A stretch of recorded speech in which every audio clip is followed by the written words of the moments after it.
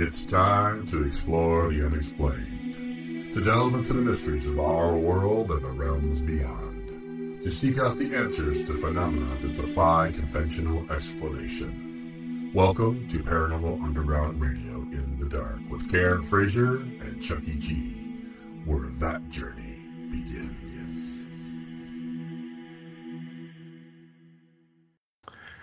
Good evening, ladies and gents. This is Paranormal Underground Radio in the Dark with your hosts, Karen Frazier and me, Chucky G. Have you guys missed us? Did you miss us? I missed you, Karen.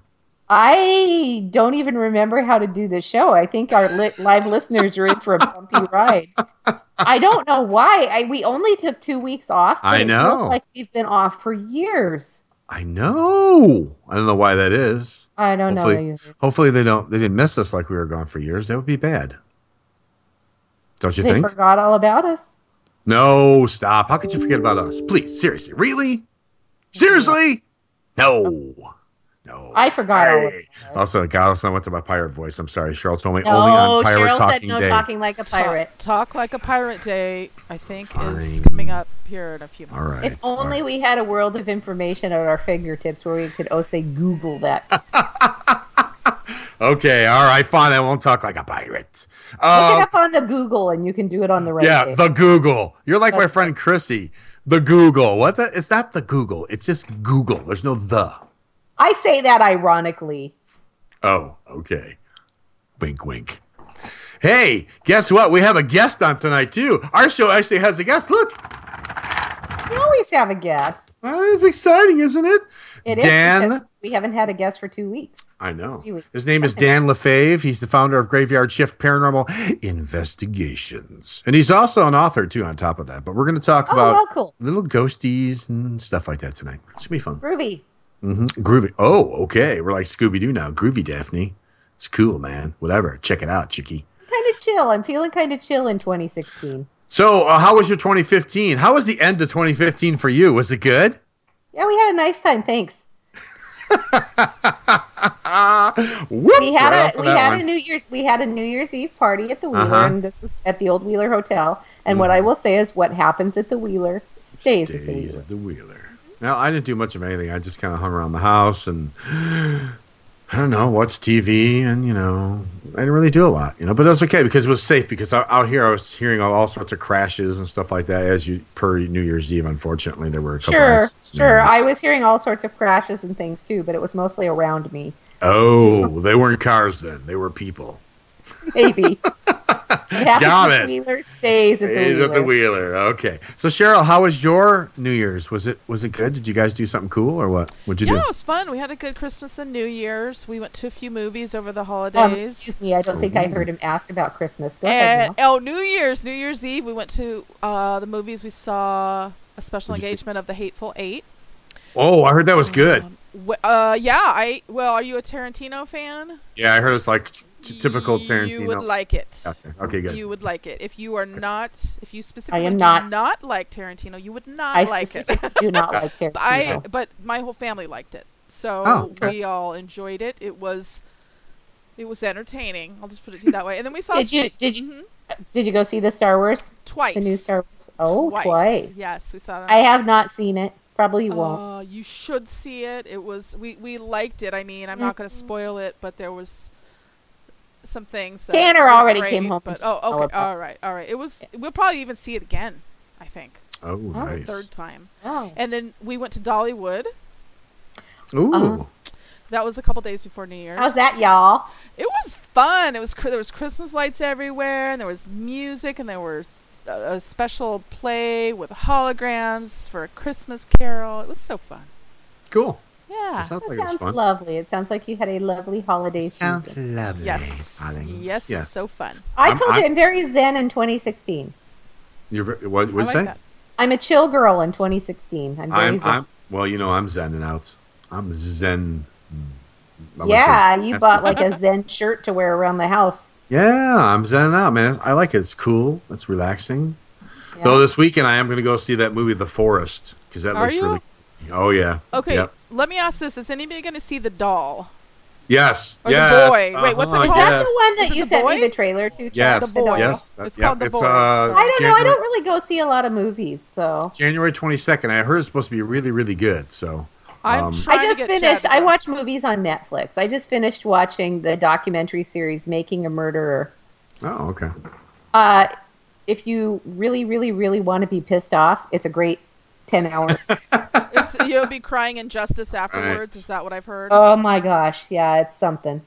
So I want to do the news, but before we do the news, can you play that little thing I have for my friend whose birthday is today? Oh, happy birthday, Jess! Yeah, I don't know if you're there, Is she Jess. here? But Is she here? I don't see her in chat right now, but that's okay. But that's okay. She'll hear it on replay. Yeah, she'll hear Okay, a replay.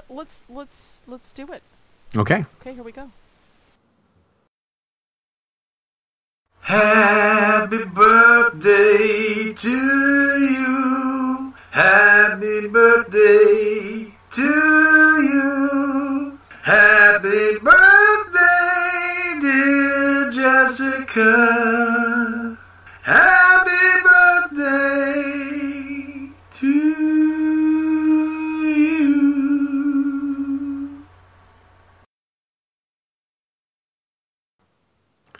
And there you go. That was especially made for Jess. You know, I had to do it because it's her birthday today. So I don't know if she's going to be listening, but you know, she could be. But you know, it is her birthday, so it's okay. If she hears it on the playback, that's fine.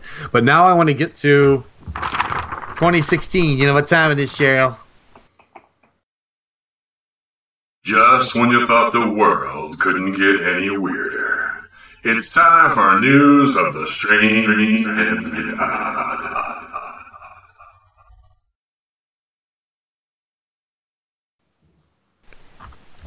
All righty. It is 2016. We are going to start with some new stuff for the year. Of course, most of this comes from Phantoms and Monsters, Pulse of the Paranormal, which is a really cool website to go to because they have all the different stories from all around the world. So the first one here for our little news ditty is this one's kind of cool because it's kind of like how one thing can connect people to another, because I really like the way that humans connect, our souls connect, energy connects. But this is kind of cool, so I'll just read it and you tell me what you think, Karen. All right, so it says, Mom gets surprising text from late son's phone. All right, after Carol Adler's 21-year-old son died while training to become a Colorado State Trooper, she continued to text the cadet's phone, saying she loved and missed him, trying to mend her broken heart. One day, she got a text back. Kel Husley, a police sergeant in Greenlee, Colorado, received a new phone number and was getting the messages Adler was sending to the boy, Taylor. So I sent the text back and identified myself and said, I'm with the Greenlee Police Department, and I don't think your texts are going where they think you are. Husley told the television station in Denver. The text began a relationship between the grieving mother and the police sergeant who was doing the job that Taylor was determined to do. Taylor had many goals for his life. His high school to-do list included some teenage pipe dreams, wrestling an alligator, swimming with sharks, go cliff diving, some goals he was able to accomplish, graduating high school, joining the Army, being the best son possible. Then in May, Taylor was struck and killed by a driver on the run during a police chase near Longmont, Colorado. The driver accused of killing the cadet has been charged with first-degree murder and attempted murder, and another police officer was critically injured. Every day it hits me like a ton of bricks when I can't text him. We're just that close. Everything that happened in his life was in my life. Adler, who texts her son often when he was alive, continued to text him after his death and was spilling out her loss and anguish. And then on August 4th, she said, the urge to text you, talk to you is strong tonight. I miss you so much. I just want to see and feel you and hear you. I don't want you gone from me. At first, Husley, a 33-year-old veteran officer, ignored the texts that were coming over his new phone. Then, after a particularly wrenching message, he texted the cadet's mother and offered to change the number. Adler, however, likes the connection, the kismet of her boy's cell phone number resting with a police officer. And Husley likes hearing about Taylor's passion, which reminds him of his cadet days. It's good for me to remember all the wonderful things he was looking forward to. It's like I always have a little angel in my pocket. Taylor was then posthumously promoted to a Colorado State Patrol Trooper, according to a memorial on Facebook page. So that's kind of cool that she's just trying to get her emotions and her grieving out by texting this phone, and then connects with a guy who just happens to be a police officer also, and then they become friends. So I thought that was really cool. I actually saw that story, and it's a particularly tough story for me, and I would imagine for Cheryl too, because we both have sons right around that age. Mm-hmm. Right. Yeah. So I can't even imagine. I know. So that really moved me, that it's like, instead of him just going, what the heck, change the number, don't do anything about it, he actually stepped forward and got connected to her. And so I'm sure they're probably friends now. So, okay, the next one's going into the world of the weird for sure. Okay. This is from Maxim.com. Yes, that magazine, from Marion Bull. How to attract a ghost sexually. Okay, this is where we're going to go with this. Okay, here we go. Spectrophilia is a mysterious and exciting prospect, particularly if you've grown tired of the whole warm body on warm body thing. Okay, that's what it says. Okay, now the verbiage on this is just crazy. The bleeders and the breeders among us don't have much in common with the ghosts. They float and they fly while we walk and digest. They will carry on forever while we carry on until the day we join their ranks. But there is one thing we do have in common with the spirits that make us haunted and horny. We want what we cannot have, for a ghost's life is the ultimate turn-on. To lure your sultry spectre, then, just be as alive as you can. Run and sweat and feel your heart beat. Run a bicycle, sit in chairs, cut your hair, trim your fingernails, spend as much time as you possibly can eating food and drinking drinks. Also, like most humans, ghosts like the thrill of the chase. And they want to make sure that the chase won't get cut short by sudden illness or tragic accident. So go see your general practitioner with haste. Wear a helmet and a seatbelt whenever possible. Look both ways when you cross the street. Floss every day. Do not consume sugar, artificial sweeteners, or saturated fats. Exercise for 30 minutes at least 3 times a week. Get at least 7 hours of sleep. You don't want to be too tired when the ghost in question inevitably wants to bone, as it puts. This is satire, I'm assuming, yes? Yes, it is. Then again, ghosts like to save people. Remember the movie Ghosts with Patrick Swayze, in which Patrick Swayze dies and then tries to save his wife, who is, the hot ceramics. Ghosts love to be the hero, so while you shouldn't actually die, maybe hire a stranger to stalk you and then feel your ghost lover float to the rescue. If you go with the option, you will probably have to negotiate the terms either via email or some sort of other safe room that a ghost cannot penetrate. No pun intended. Just to make sure there aren't any in the plans. If you're looking to attract a warm-bodied human who has ghosted you, I have no answer. These are just the modern world's confusing beings. Just move on, I guess. Find another human to kiss. So I'm assuming that was satire, though it wasn't stated as so. I was like, what the heck was that all about? That was like, okay. Really weird. You have nothing to say about that? Nothing to say about that. Nothing. Not a word.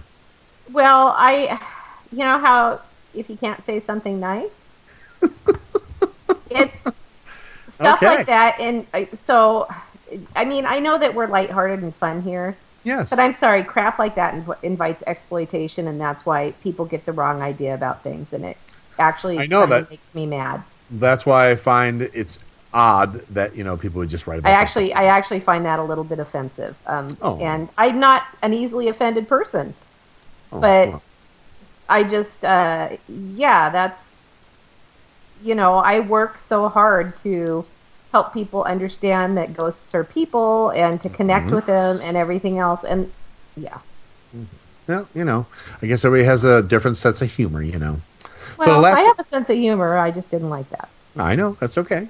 The last one is I don't know. This is weird because I never heard of this kind of flower. It says corpse flower. It's called the corpse flower. It's the smelly flower. Yeah, it's written by like Richard J. Redmond. Yes. It says a particular unusual and foul-smelling flower is known to bloom only once every 1,000 days. Native only to the rainforests of Sumatra. I don't know if I can say this. Ormophiphalius titanium. I guess this is what it is. It's something of a botanical oddity due to its sporadic flowering behavior and its extreme small smell of rotting flesh. I guess that's what they call it, the corpse flower. The plant has proven to be a popular attraction at Mount Lofty Botanic Gardens, where visitors have been queuing up to see the 6-foot plant in bloom, which I find it crazy. It's that big. Something that occurs only once every 3 years and lasts only a matter of hours.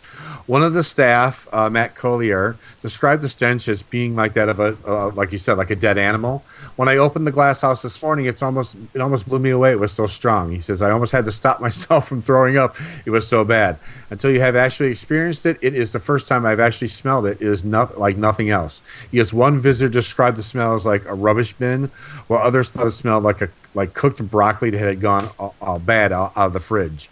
I've never heard of this plant before, and the fact that it's like 6 foot tall, that's pretty crazy. Yeah, yeah. But I am, well, I mean, thank God it's only in the forest because, then you don't have to smell it unless you want to go to the Botanic Gardens, I guess, and check it out. But if you want to have an experience that's similar to it, that, for smelling it, you can just throw a chicken, like a whole roasting chicken in your garbage for 6, 7, 8 days, and it'll approximate. Well, that's pretty gross.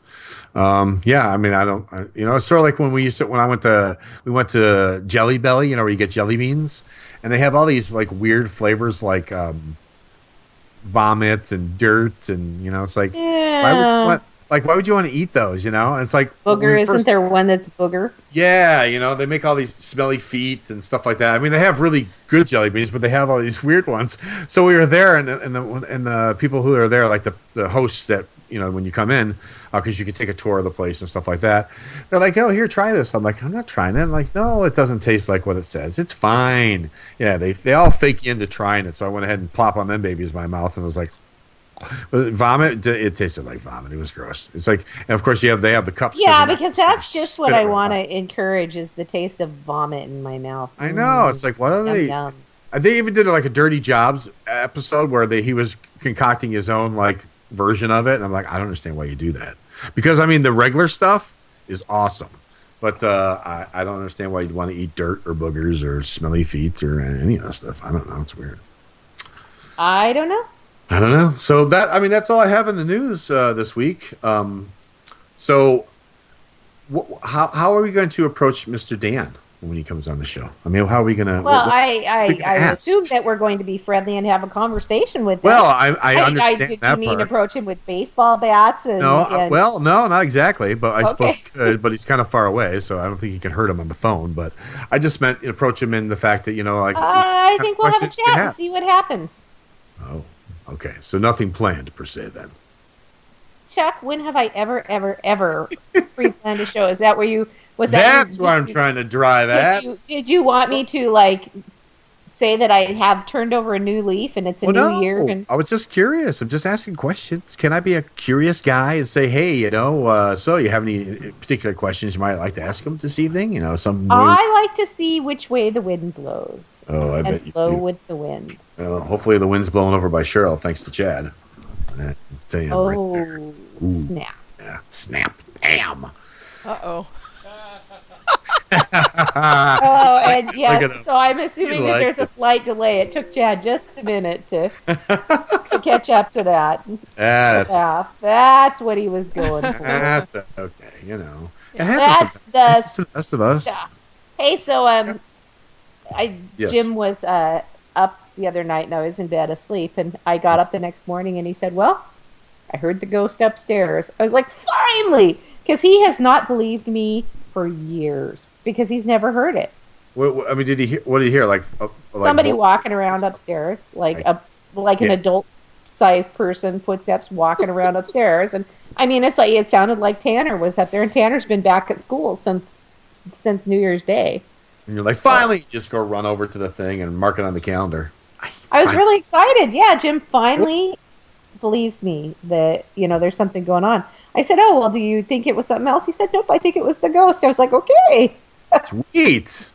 Like That's that. right. And it's interesting, too, though, because like our last few shows have always been about metaphysical and stuff like that. So now we're just kind of like getting back to the spirit end of things, which would be kind of cool, because we haven't done that in a while. So it's going to be interesting. You know me, I'm always happy to talk about ghosts, talk to Yeah. ghosts, talk to people who like to talk about ghosts. I just pulled all that stuff. I just pulled my equipment out the other day. I've been missing doing like investigations. I haven't done it in a while. So I pulled all my equipment. I laid it all out. I did some EVP work and was testing. What I did is I was doing I took my crystals and I put them on the table, and I laid them all around, and I put the recorder in the center of it, and then I tried to do like the next time I'm going to do it, I'm going to put all my crystals and lay them in a big circle, and then put like a EM pump in the center of it and kind of charge up all the crystals, and then put my recorder in and see, if that elicits a different response. But I'm just trying to do a little more experimentation, but trying to blend the two together, the technology, old school and new school. I think there's a nice connection between the two. So, but yeah, I did some EVP work. I got some pretty crazy auditorial stuff there. So, yeah. Well, I never get far from ghosts because they live in my upstairs, so that could be part of it. So even when we're not investigating, I'm still talking to people. And plus, like I say, we spent New Year's Eve at the Old Wheeler Hotel, which is, crazy haunted. Yeah. So, yeah. Well, yeah, so, I know. I've been getting my ghost on. Mm-hmm. Yeah, and I know what you're saying as far as like, well, yeah, they connect to me that way, but I kind of, me, I love my toys to be able to do the actual, I heard a voice, you know what I mean, versus the voice in my head, the actual auditorial voice. So yeah, but what I found is I actually get fewer voices on recording now because they're just like, you can hear me. Why do you, so. Yeah, the question like, why are you doing this? Because you can hear me. It's like, because it's fun. It's just something different to do, So, so I had to dust off all the equipment, and I haven't pulled it out in so long. I was like, oh my God, I forgot, I think, how to do some of this stuff. So, but I need to get out there. I need to get out there and do some investigating because that's what I love to do. Yes, I know. When's the last time you investigated? Oh, geez. The last investigation was with Sean and Kana. That was last year at Nancy's daughter's house. Well, we did the little bit in the basement at the Wheeler. Oh yeah, that's true. Yeah, yes, we did, didn't we? Yeah, we did try some of the different apps that I have at the Wheeler. Yeah, did some ghosty. You did some ghosty stuff at the Wheeler. Yeah, I got a couple cool. And then we had that also at the at Fort Stevens that you wrote about. Oh, that was crazy. December Paranormal Underground. That was the weirdest, but cool, connection. We went back there. We went there on New Year's Day. Yeah, you were saying, and he was Jim there, and Kristen and Kristen's mom Jan and Jay Verberg, all went, and he wasn't. So before we found him in that very back one, he was in the one before that. He was in a different spot, but yeah, he was still there. Wow, that's crazy. What was crazy is when we're, you take me there and we're just going there to go there, and then you get your experience, and then I see something, and then we both see him, and you have a photo. Then you get a photo, and then later I'm trying to do this article, and then Cheryl's telling me about, did you know that there's these things been going on for years about this soldier? I'm like, what? We had no idea. We had no idea when we went. We just went to look. We actually went to look at the shipwreck, and then we stopped. We were like, "Hey, it looks interesting. Let's just take Chuck here." And I was like, "There was this." Yeah. So you definitely have to read Paranormal Underground magazine. Besides, of course, all the other great stuff, but just check out the article because it's pretty crazy events, right? And they're spread apart too, which is kind of cool. So I like that. Pretty super cool. So let's go to break, shall we?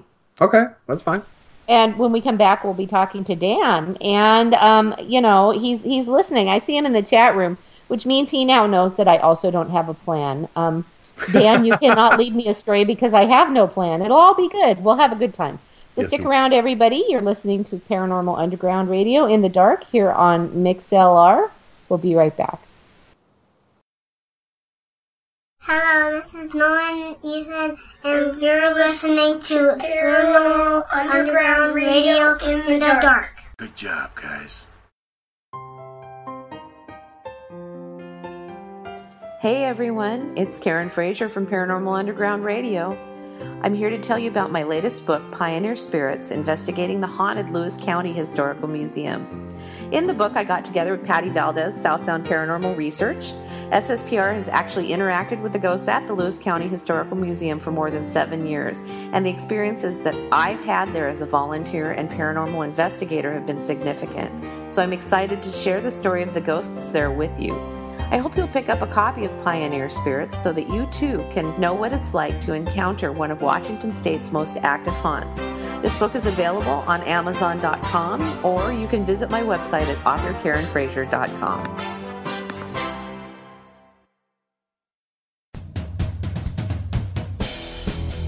Do you want to keep up with what's going on at Paranormal Underground? Then tweet us on Twitter at ParanormalUG. Or follow us on Facebook at Paranormal Underground. Meet us on MySpace, Paranormal Underground. There's no need to be in the dark about what's going on at Paranormal Underground. Join us on your favorite social networking site today.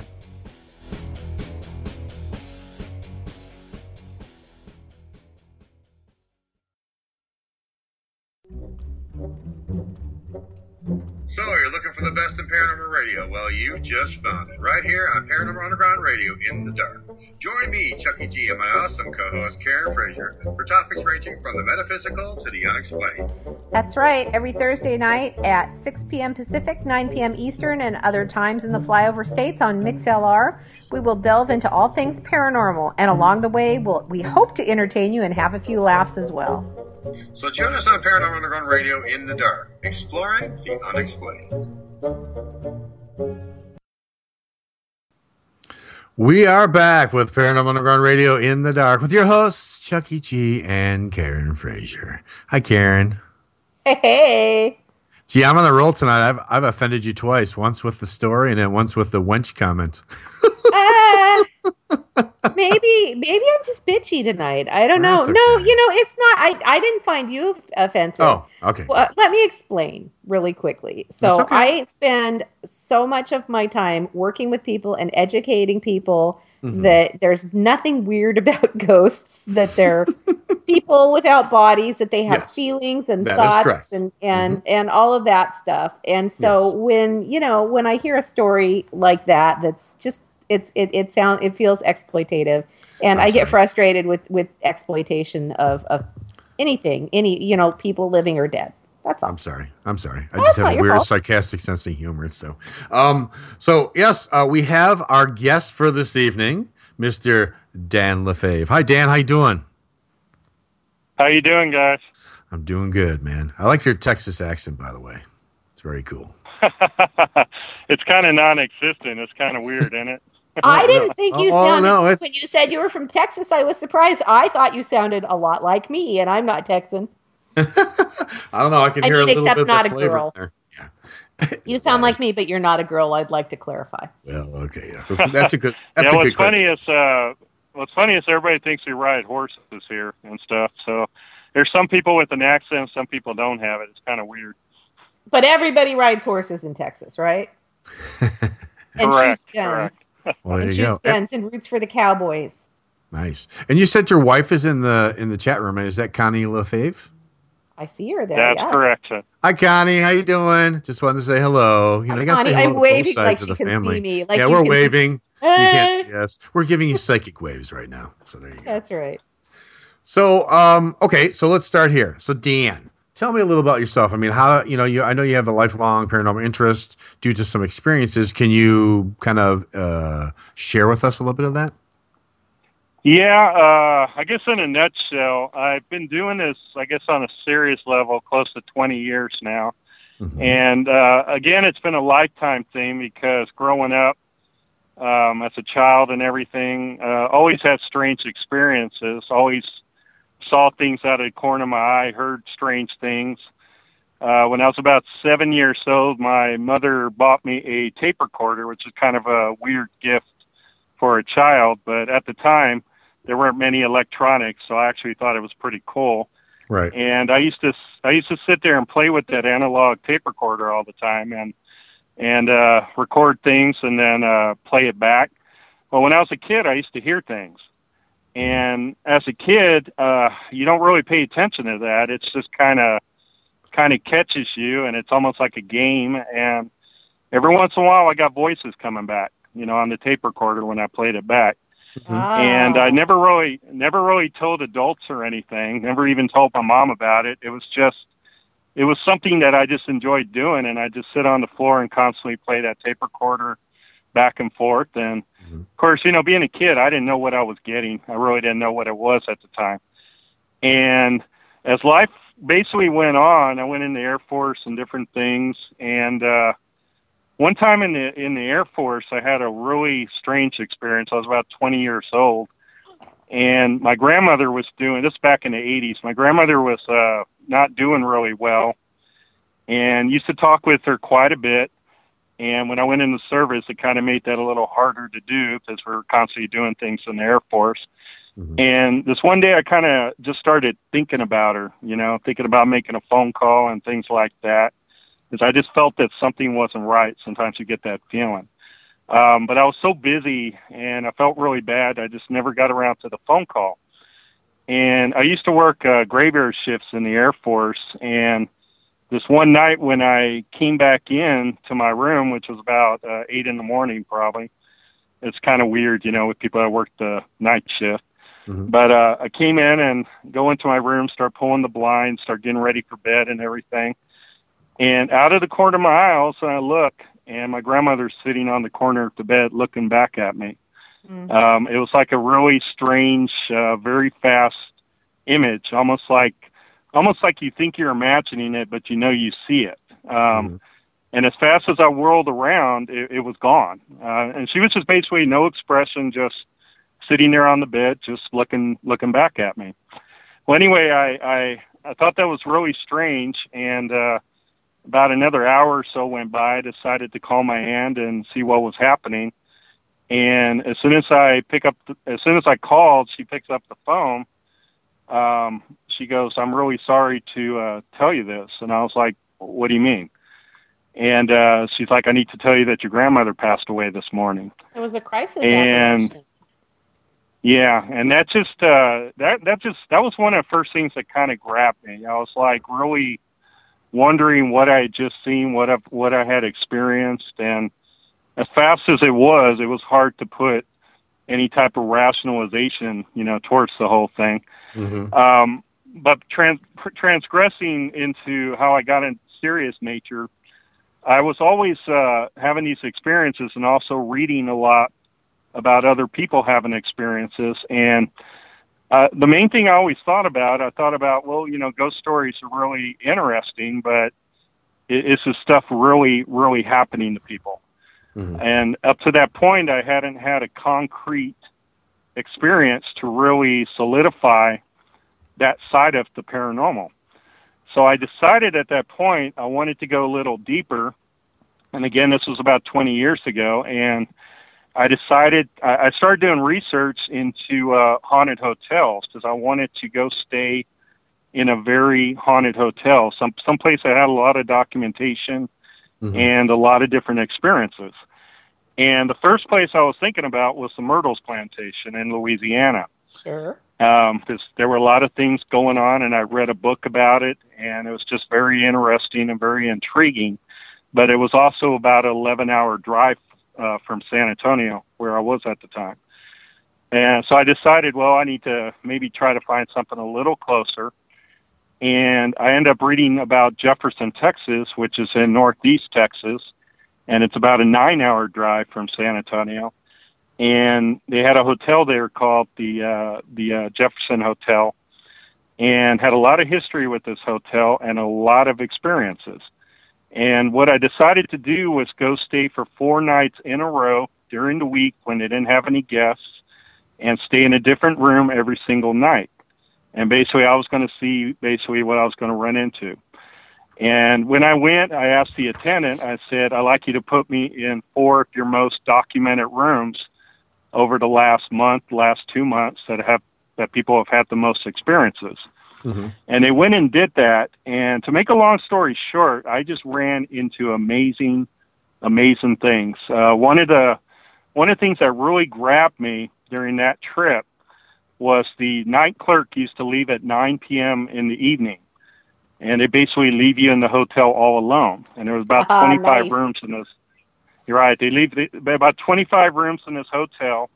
And there was a key punch on the front door. So if you went out, they gave you the code to basically punch and get back in. And literally, I asked the night clerk when I got there, I said, "How many people are in here?"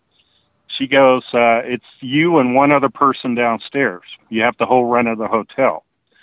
So I asked her, I said, "Is anybody upstairs with me?" And she's like, "No, there's just a person downstairs."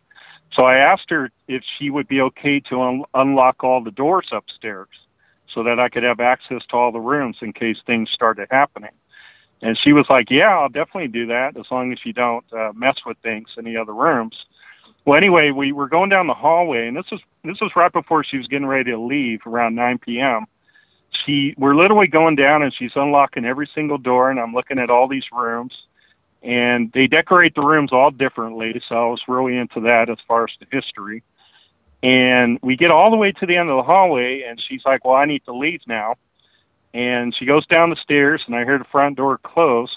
Well, I start fiddling around, start walking into these rooms, and all of a sudden I turned, and I heard all the doors slam behind me. And I walked down the hallway, and I'm trying to figure out what's going on. I unlocked my door to the room I was staying in, and then I start trying all these other doors, and they're all locked. And I clearly watched this desk clerk unlock everything, and we tested the doorknobs, and there was no way to lock these doors except from the inside of the rooms. Mm-hmm.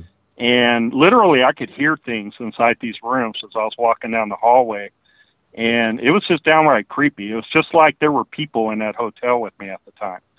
Well, and again, to make a long story short, several other things happened while I was there for the 4-night visit, and it just really, really grabbed me. A little history on the town. You guys know the movie Poltergeist. Yes. Yeah. There's another hotel across the street from that hotel called the Excelsior, which is also historic and has a lot of ghost stories. Well, Steven Spielberg, back in the late 70s, went and actually stayed in that hotel because he wanted to see I guess he had the idea for Poltergeist at the time, and he wanted to get some good, evidence and some experiences. And the way that story goes is he went into one of the rooms where they had reported activity, and he basically put his briefcase down on the bed right when he walked in the room, and then he was like looking around the room, and he heard a noise, and he heard the door slam shut, and he looks, and he turns around, and his briefcase went all the way from the bed to the door, and it's like sitting by the door. And it's rumored that a lot of things happened to him that night. He's never talked about it, but we were thinking that he got a lot of ideas from that, and also another story out of Houston called the Black Hope Horror story, and that's where he got all the ideas for Poltergeist. But all that really just grabbed me, and that's what got me going on this journey. And I've been on 4 different paranormal teams over the last 20 years, and basically we were on 3 teams, and I actually met my wife Connie while we were on one team, and we started dating, and then we ended up getting married. And we were actually, that team that we were on at the time was a TAPS family member team out of San Antonio, with the show Ghost Hunters. Mm-hmm. And I was the family manager for that team. And then we branched off into another team. And then we ended up forming our own group in 2008 called Graveyard Shift Paranormal Investigations. And we've probably done we've done a lot of investigations, probably. I know just myself over the last 20 years, I've done hundreds of them. Mm-hmm. But I know during the time that we've been in our group, we've done them all over Texas. We've done ghost towns. We've done doctor's offices, attorney offices, military base housing, you name it, we've done it. Mm-hmm. And we've just seen some incredible things. I mean, I've seen things that it's just really hard to explain, and I guess that's what keeps me going and keeps me looking for more, trying to put more answers to that equation and everything. Mm-hmm. I really have no doubt that they exist because I've seen things and I've experienced things, and we've gotten some wild EVPs over the years. But I guess the point where we're at is we're trying to figure out why they exist, who they are, and why they're basically around. That's kind of where we're at this point. Mm-hmm. I want to go back way at the beginning when we were talking about when you were a kid and you got the tape recorder. There was something I wanted to ask. Right. When you were getting the voices as a kid, you're taping and you're getting the voices. What is your thought process? What are you thinking I used to play with a tape recorder too, Dan. I had first a reel-to-reel tape recorder, if that dates me any, and then cassette recorders. Right. So yeah, I used to play with them all the time too. That shows how old we are and everything. Right? Yeah, no kidding. So, but I mean, what was your thought process as a kid? Just thinking, that's cool, it's his voices, or were you curious then? I mean, what was your thought process on that? Well, I'll be honest with you. Around that time, I was born in the late 60s, and about that time, that was probably middle 70s, somewhere in there. Mm-hmm. And a few years after that, I think in 1977, that's when the paranormal shows really started coming out. The In Search of show came out with Leonard Nimoy. Mm-hmm. And that's one of the first shows I think that really, really grabbed me, as far as curiosity and knowing what these things are. Mm-hmm.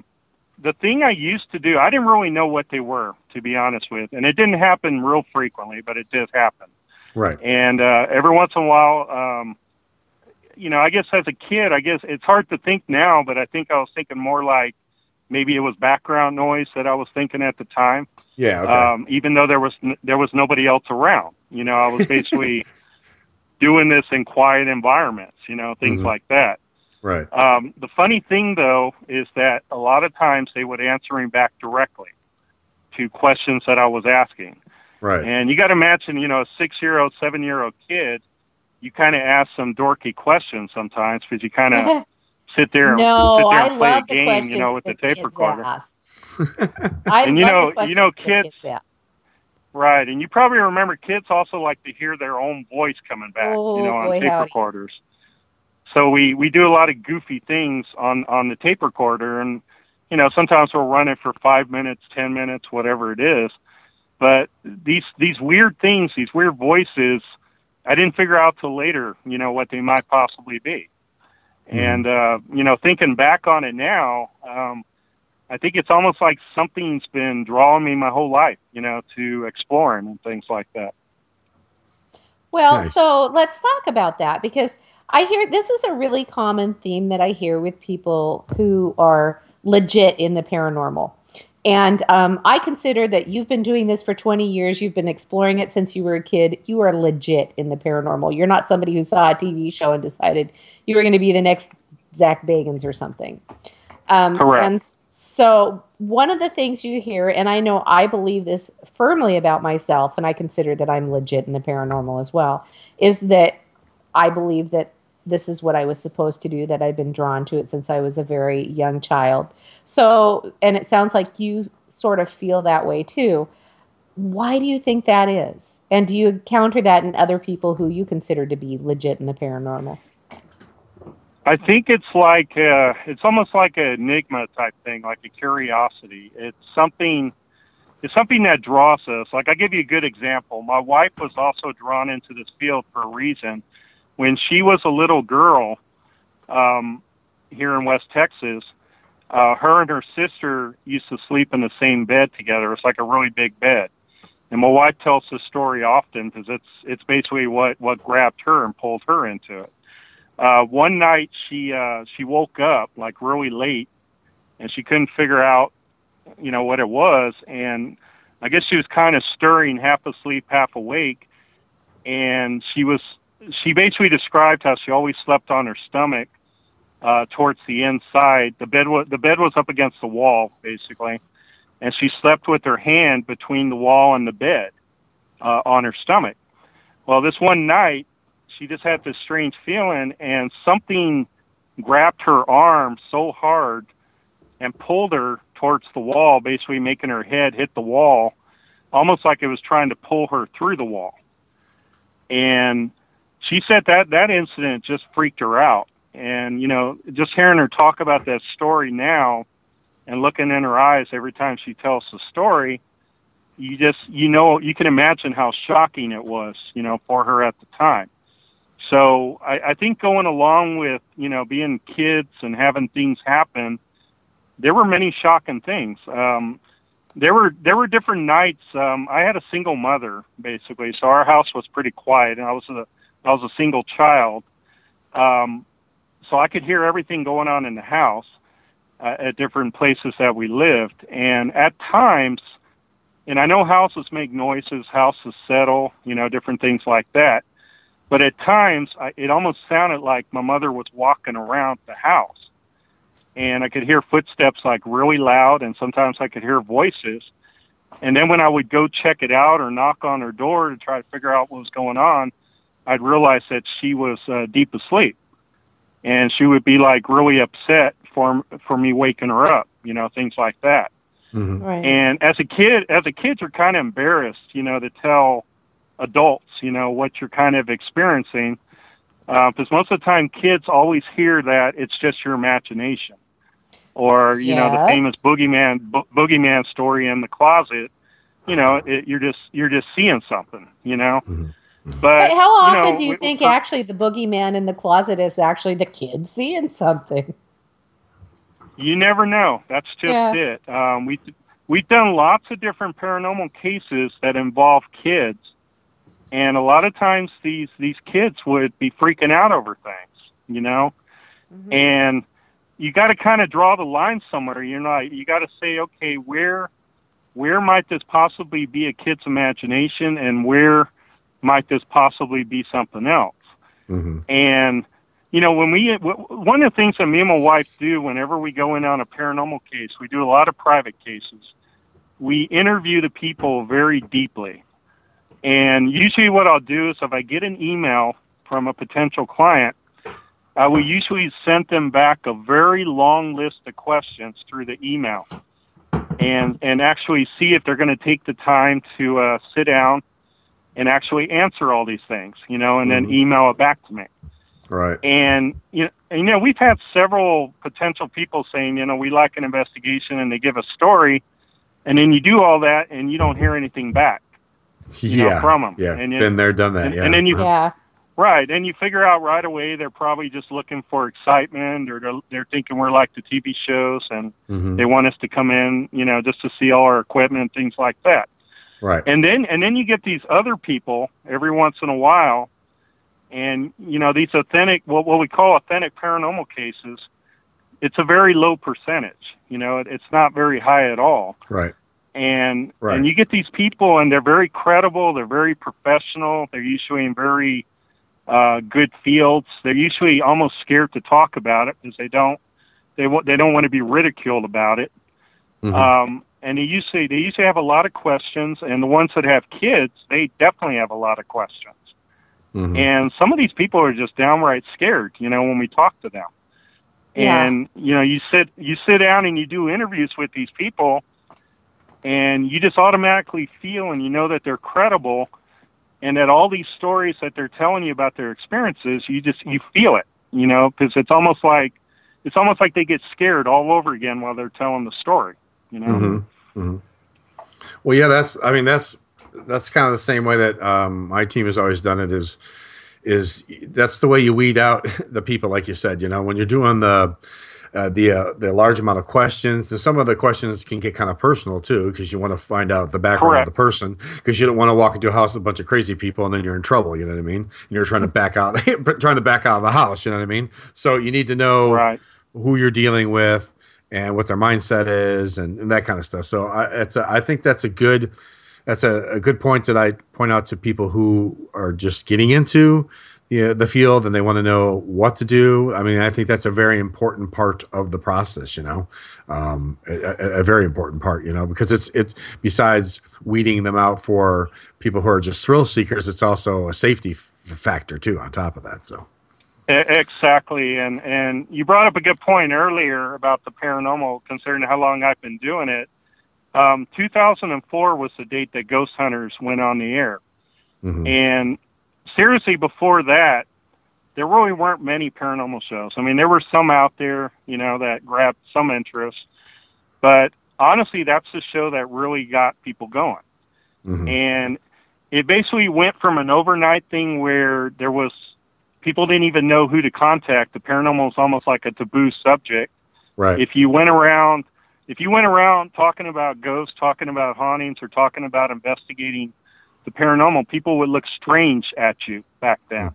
Yeah. And then all of a sudden this thing was on TV, and it starts opening up the world a lot more, and you go from basically a state with just a few known paranormal groups who've been doing it a long time to all of a sudden all these groups all over the place.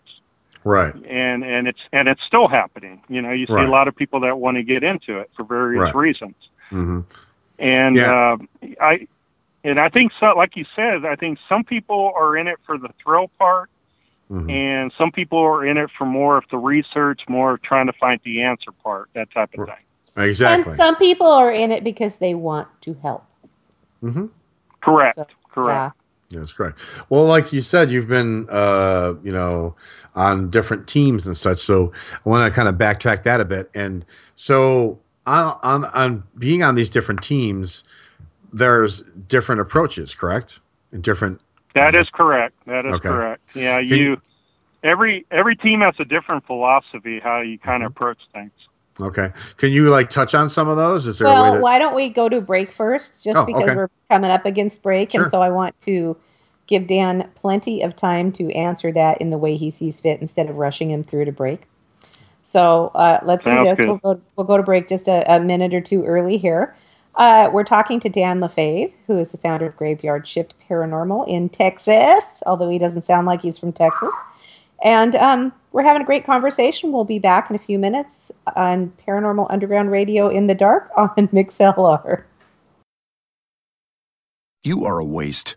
A loser. Everyone hates you. Why don't you just stay in your car and keep driving? I'm serious. Drive until you run out of gas, then get out of your car and walk until you find someone who doesn't think you're dumber than bricks. Could take a while, but at least all that walking might burn a couple of calories.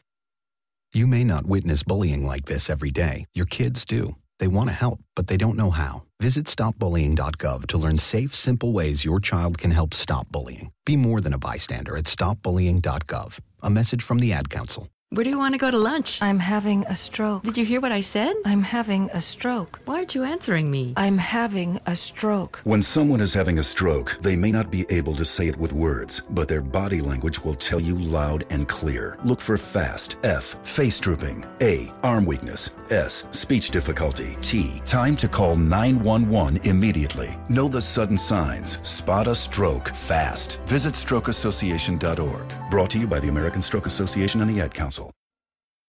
Hello, this is Nolan Ethan, and you're listening to Paranormal Underground Radio in the Dark. Good job, guys. Welcome back. You're listening to Paranormal Underground Radio in the Dark with your host, Karen Frazier, and me, Chucky G. We are talking to Dan Lefebvre, founder of Graveyard Shift Paranormal Investigations. And I was going to ask him a question right before break. Right before I so rudely interrupted you. You rudely interrupted me and said, we got to take a break. Shut the heck up, Chuck. Karen's such a whatever. So, no, I wanted to know, I was going to delve into I wanted to know the differences of the philosophies of the groups he was with. And how did he fit in? Well, ask him, not me. No, I'm saying out loud, that, how did he fit into these different groups? Since, you probably had the same philosophy, but you're going to groups that have different philosophies. So how did that work? Yeah, that's a good point. Out of all the teams I've been on, I've been a lead investigator on each one of them. And you get on these different teams with these founders, basically, that create the teams. And like you said, everyone kind of has a different approach. And obviously, if you're on somebody else's team, you pretty much have to go down their road as far as how they want to do things. Mm-hmm. And sometimes that can be difficult because it depends on what type of rules, what type of guidelines they're setting. One of the biggest things we do on our team is confidentiality. That's a big thing because we handle so many private clients, and a lot of them are very professional people, and a lot of times they just don't want anything getting out. So I've been on different teams where sometimes they're the same way, where they keep everything very confidential. Also, they kind of direct things a little differently.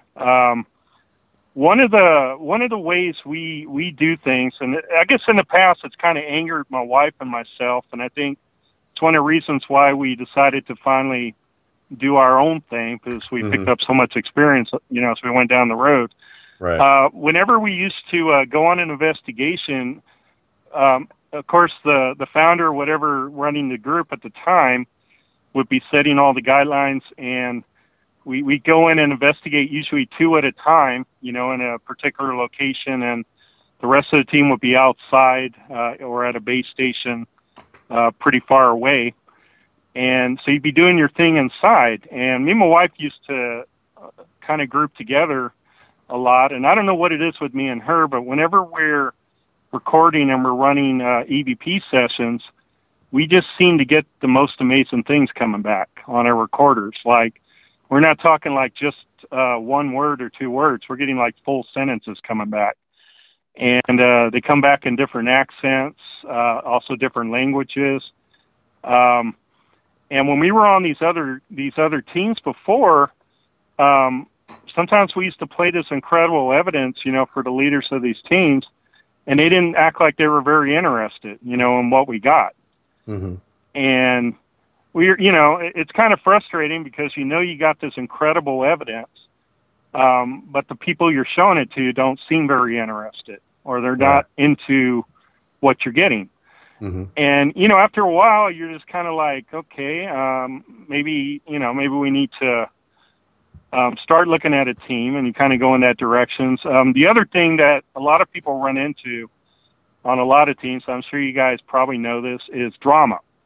There's always always some. You're kidding. Yeah, there's always some form of drama that comes up, on just about every team. And we've even had it on our own team, at different times. Sometimes we've had as many as 11 members on our team, and then it shrinks. And we've gotten to the point where we just kind of have a group of people that we like to just go out and do it with. People we've known a long time and who have been in our group or in our group. And then we pair off every once in a while with other people here in Texas, Alejandro Dominguez, the Dead Explorer, and we also know some other people. A good friend of ours, Joe Rivera, actually owns the Black Swan in San Antonio, and that's been on TV several times. And we've also investigated Yorktown Hospital here, which was just an incredible investigation back in 2009, and that's been on TV as well.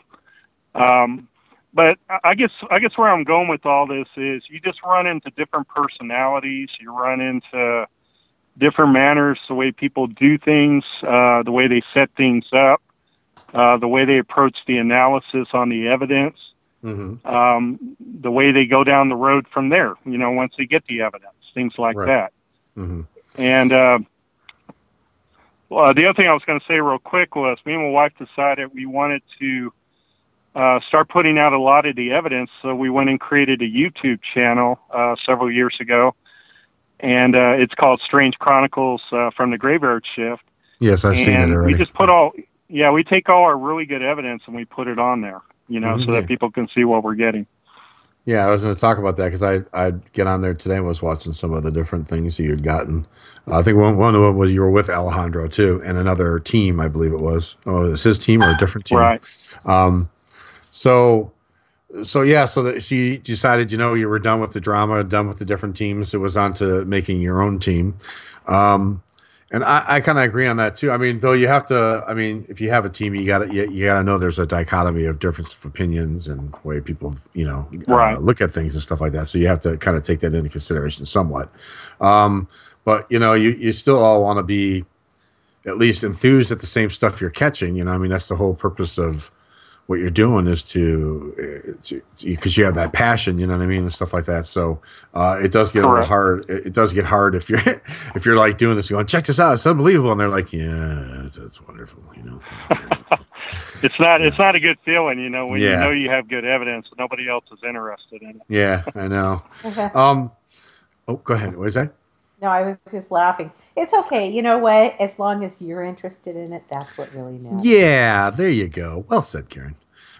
So you've written some books too, I believe I've read, sir. Is that correct? Yeah, that's correct. I've written 2 books, and I'm in the process of completing a 3rd right now. One was Shadow. What are your books about? Yep. Yeah, one's called Shadow of the Ghost Hunter. I did that one about 4 years ago. And the second one I did about 2 years ago is called the Supernatural, Texas, and the Old West. Nice. So and what are you working on? They're now? both on Amazon. Yeah. Great. What are you working on Well, now? that one I don't want to be honest with you, I'm not trying to be a fuddy-duddy, but I don't want to release it, the name or anything.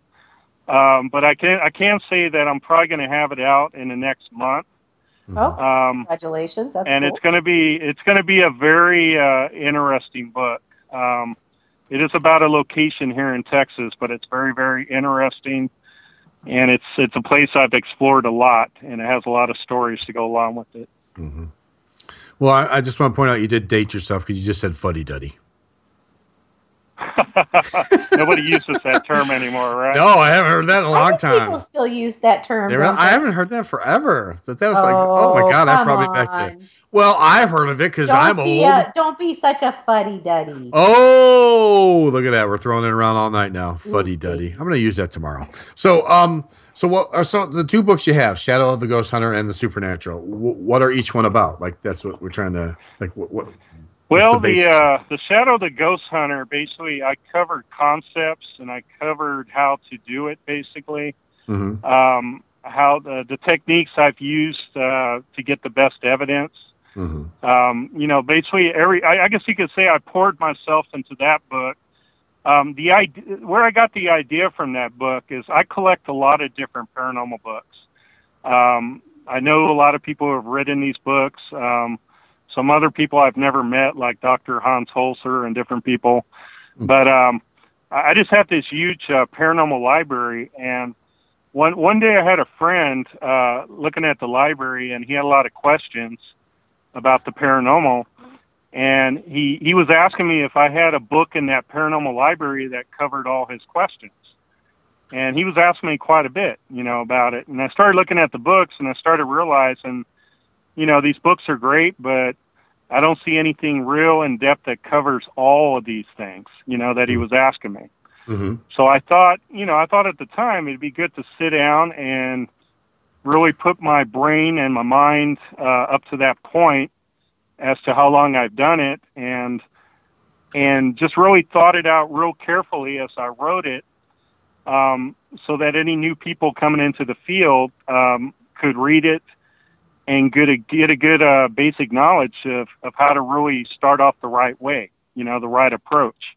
Mm-hmm. And I just figured, it would help people a lot more. And I go really deep in a lot of different things in the book. So I cover ITC, EVPs, just a lot of different areas. And it's a pretty interesting book. Everybody that's bought it has liked it. And that's one of the reasons, why I continue to write. Right. Was The Supernatural, was that book the same format, or was it different, or? No, the main idea with the first book covered basically all the techniques, all the concepts, different explanation how to do it. The second book covers more of the places we've been to all over Texas, and what we ran into. Mm-hmm. And it's not just a ghost story book; it's deeper. It's not only what we ran into, but it covers a lot of the history of these places and why we think the things that are happening there are happening. Mm-hmm. And, a lot of people have enjoyed that because, there's a lot of times people want to get a book and they want to know where the good places are, really get a good idea.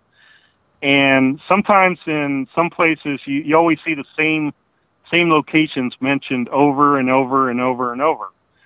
Like in the state of Texas, it's a very large state, and we're just constantly finding new places, new locations where there's amazing things going on, where these unknown stories just aren't brought to the public. And then you explore these stories and you go and investigate, and you just get this incredible information, and it just gives you an idea for another book. You just keep going.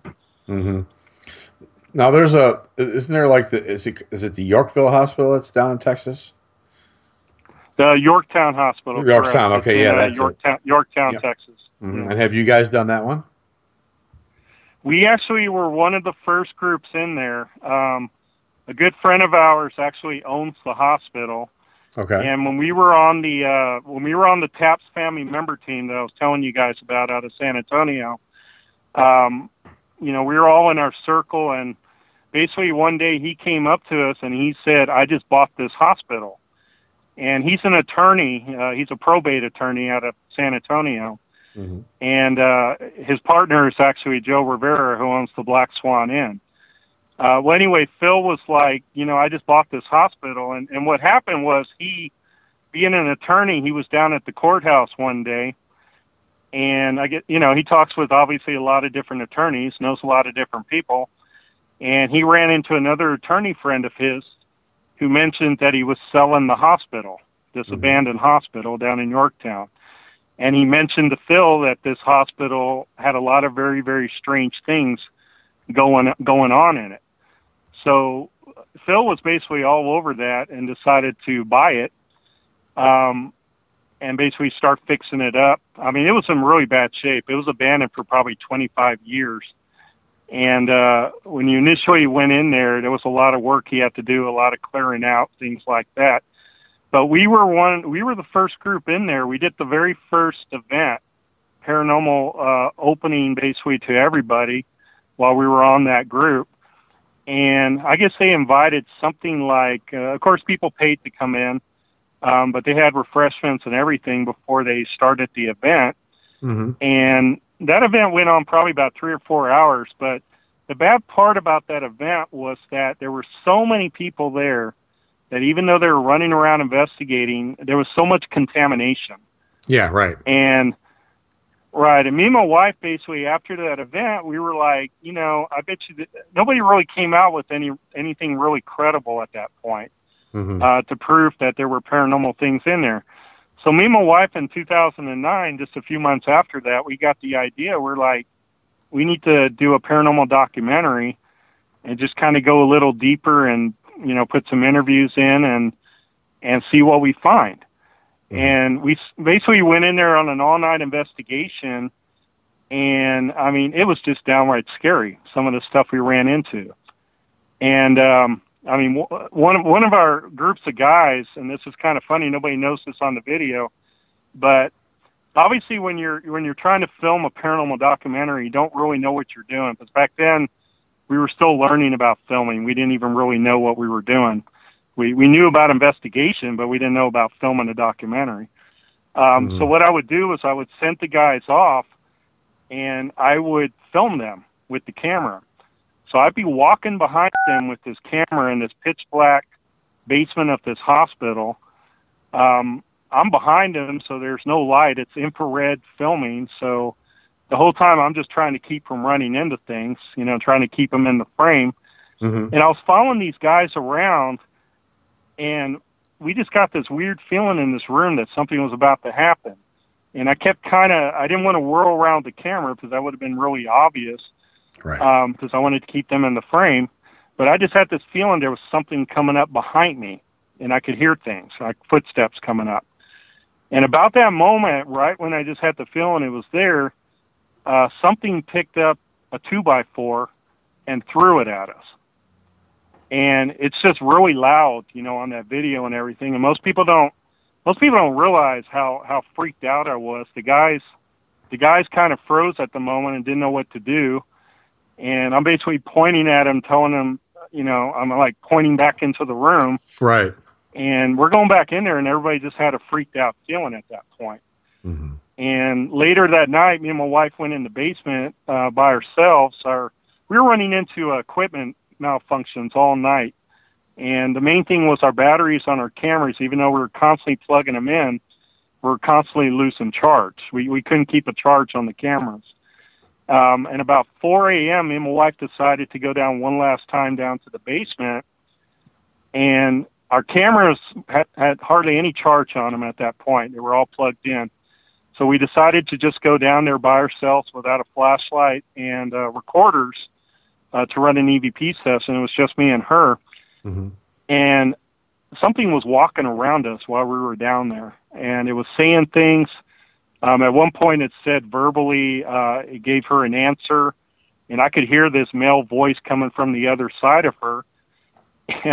And she's thinking I'm playing a joke because we're in the pitch black. We couldn't see each other at all. Right.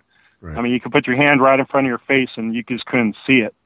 Well, she thought the voice was so loud on her right side, she thought I was on her right side because she heard the footsteps coming up. I heard the footsteps. And literally it walked right up to her, and then it yelled this loud voice into her ear. And I could hear it. It was so loud I could hear it on the other side. And right away on the recording, she's like, Dan, quit playing around with me. And I'm just on the other side, on the left side of her, just freaking out, just with my mouth open. And all of a sudden I'm like, that wasn't me, you know, and this went on for several minutes. I mean, this was walking around, and we couldn't figure out what the basement deal was. It was just so active. And later the story came out about the hospital, what happened actually down there. It was documented. The hospital had become a mental facility at some point, a drug treatment facility. And this was probably in the 70s or 60s, something like that. And basically, the way the story goes is there were 3 patients that went down there. And I guess they were doing a break or something, hiding out, smoking cigarettes or whatever they were doing. And they had like a love triangle type thing going on. And one of them wasn't happy about it. And they got into a fight. And supposedly, I'm trying to remember at this point if it was a knife or a gun, but something went, I think it was a knife, basically was stabbing, and blood went up on the wall and everything. And I believe 2 of the people were killed. Mm-hmm. And, you know, all this came out later after we found this out a few years later. And, you know, when you're thinking about what we ran into in the basement, and then you hear the story, and Ghost Adventures went into the hospital later, and they elaborated more on the story when they were in there. Right. But, you know, more history just kept popping out about this place. And it's just a downright creepy place. We can't wait to go back. Yeah, that's one of the places I've always wanted that I have to get to and check out, you know, because I have a buddy who lives in Texas, so maybe I'll have to go visit him so I can go check it out. I guarantee, you walk in that place, you're going to feel it. It just has that feeling, even in the daytime. Mm-hmm. Nice. So we're talking about ghosts and all, but I hear we're now branching off into other areas of the paranormal, such as UFOs and cryptozoology. Is that correct? That is correct. That's always been a big interest of mine as well. Okay. So, do you have Bigfoot? Big feet? Bigfoots? Big feet? To be honest with you, I don't know what the plural is in Texas. Well, you know, I have big feet too. I wear size 14, so they are big feet. Oh my gosh, you have the same size feet. Dun, dun, He has dun. big, gigantic feet. Oh, big old Lord. I mean, if I went walking around and people saw my footprints, they'd probably think I was Bigfoot. Kind of how it looks. But my question is Bigfoot in Texas? Yes, Bigfoot is actually, you'd be surprised. There's stories about Bigfoot. Most of the time you just hear about California, Oregon, and Washington, and a few other areas, but there are Bigfoot stories and Bigfoot sightings all over the place. I was telling you guys earlier that we know Ken Gerhard really well. Yeah. And, you know, he's into crypto and everything, and he goes really deep on exploring these things. Well, there's been we're in West Texas, but there's been sightings like all around the state, and even in West Texas, there's been sightings. And usually the way it happens is it always surprises people. I talked to one lady years ago, up in East Texas, and the funny thing, have you guys ever been to Texas at all? I have not, no. Okay, Texas is so large that we literally have every region in the state. We have mountains in the state. We have coastal region in the state. We have prairie in the state. We also have pine trees in the state. So you have all these different elements all around. Mm-hmm. And again, Bigfoot has been reported all throughout this state.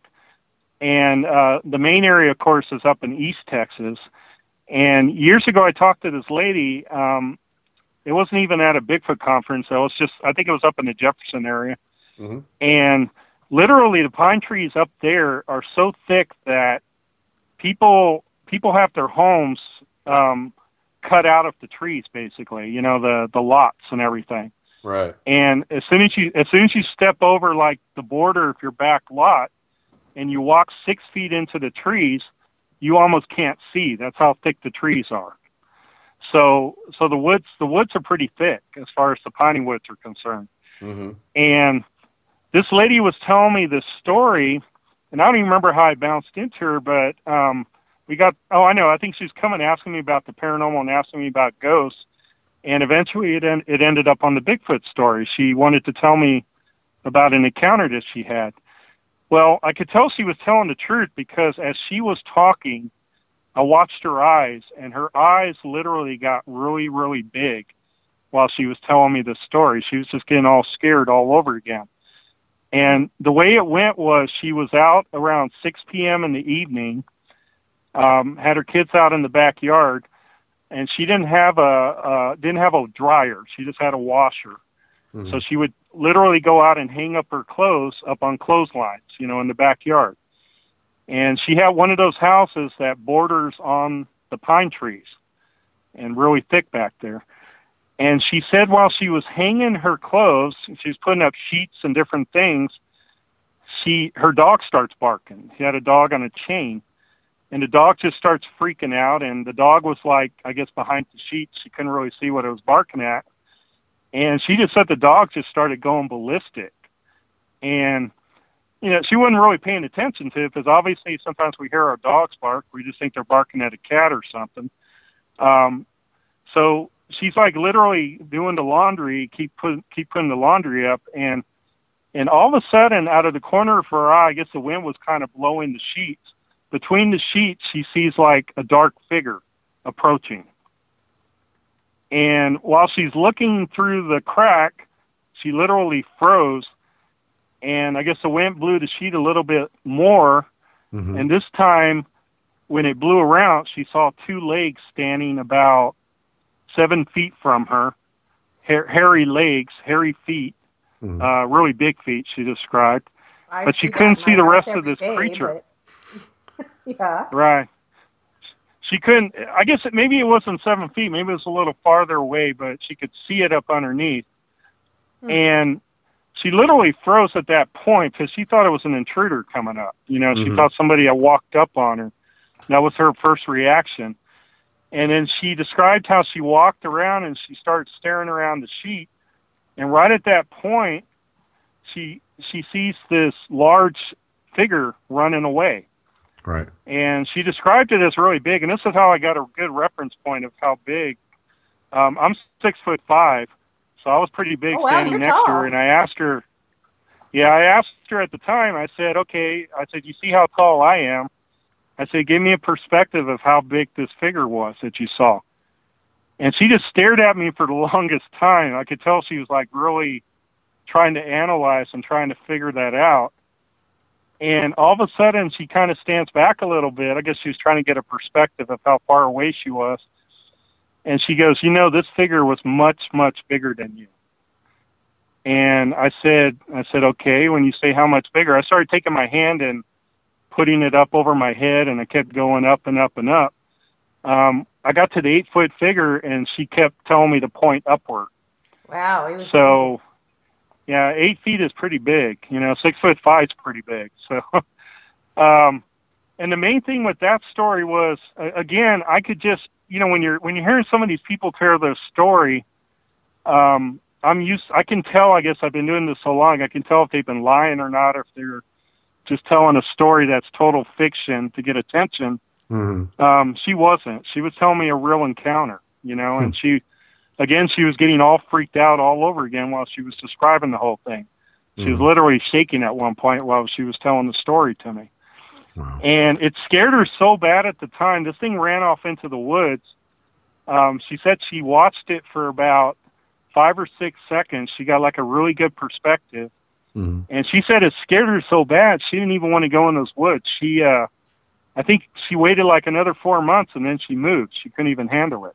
Wow. And again, there's been stories like that all over Texas.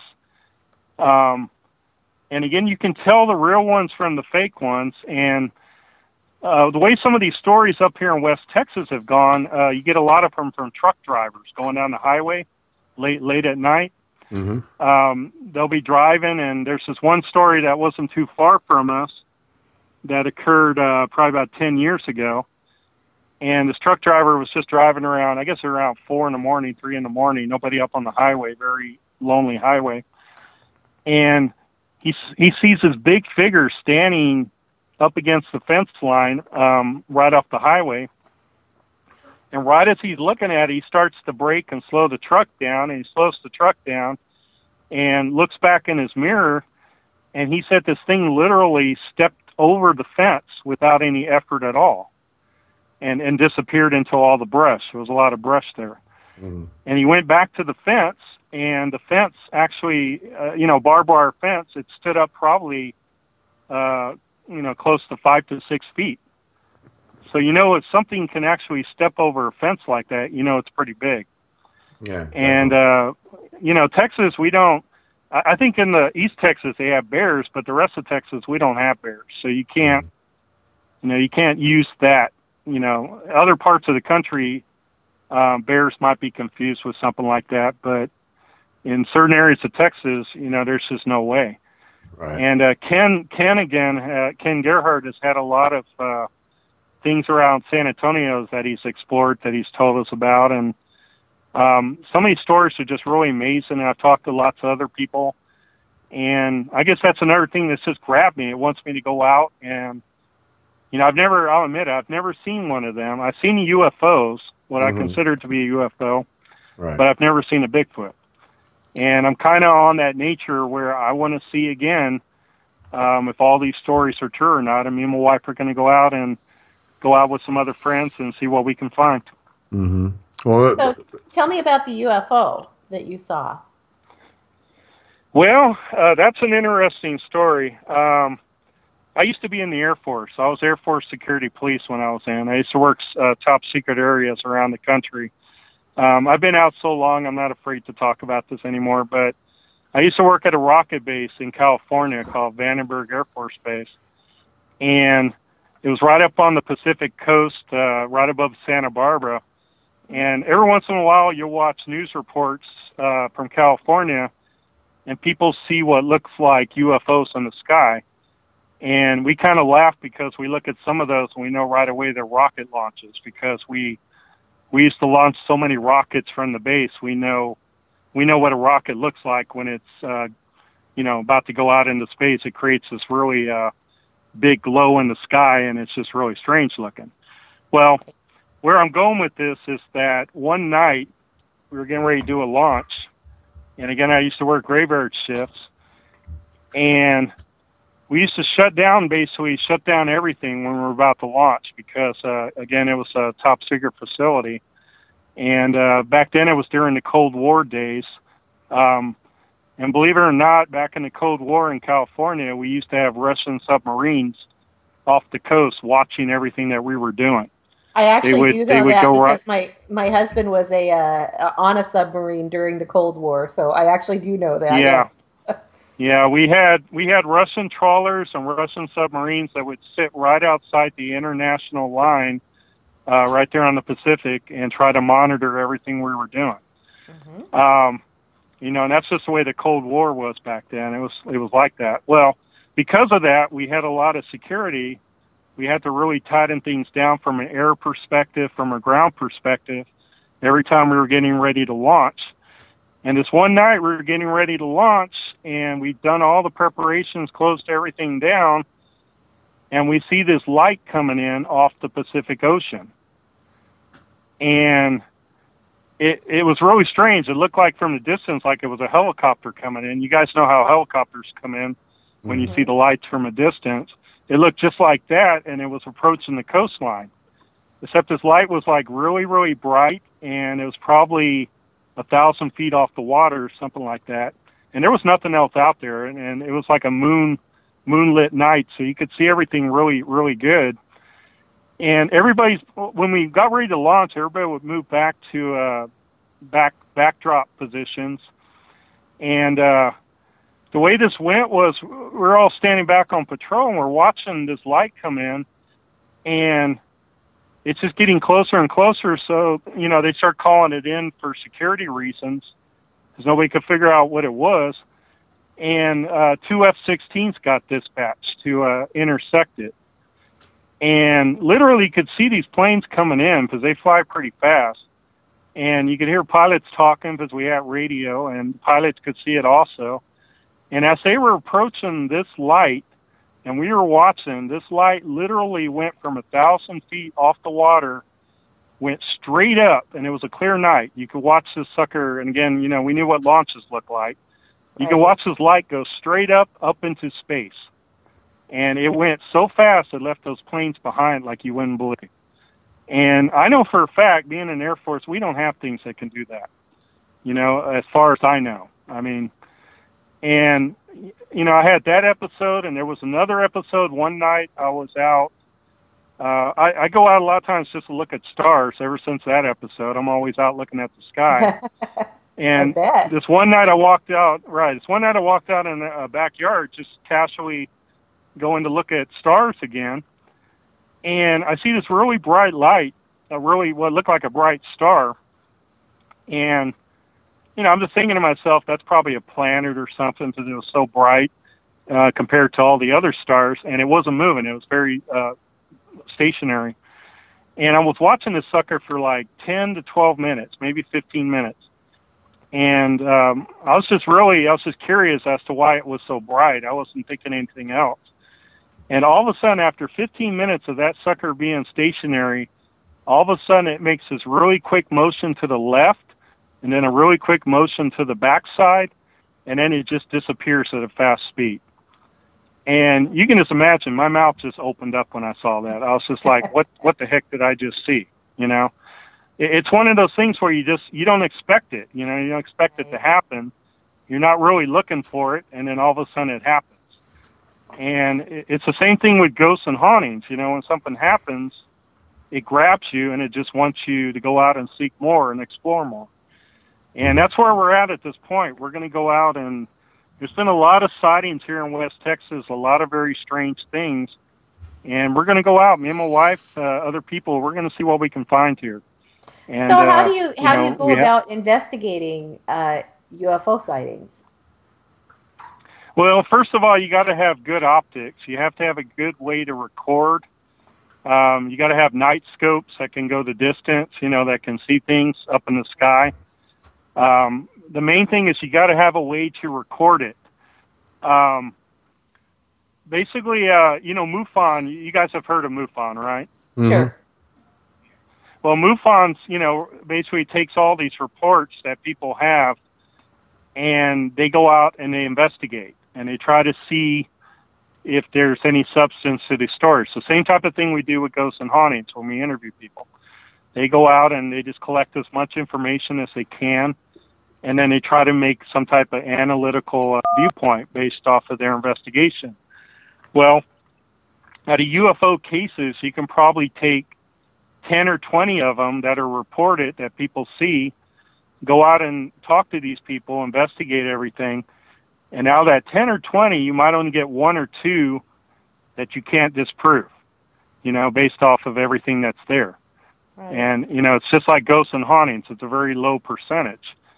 But at the same time, those 1 or 2 sightings that seem pretty credible or have multiple witnesses or have a really good video that doesn't look fake, because I'll be honest with you, you go on YouTube, there's a million fake UFO videos. They're just all over the place. I'm sure. And right. And what's happening with all the people that are creating all this fake stuff for sensationalism is they're ruining it for the person who might get the real video sometime. Because, when that person gets a video, the first thing people are going to do, they're going to be like, well, that looks fake.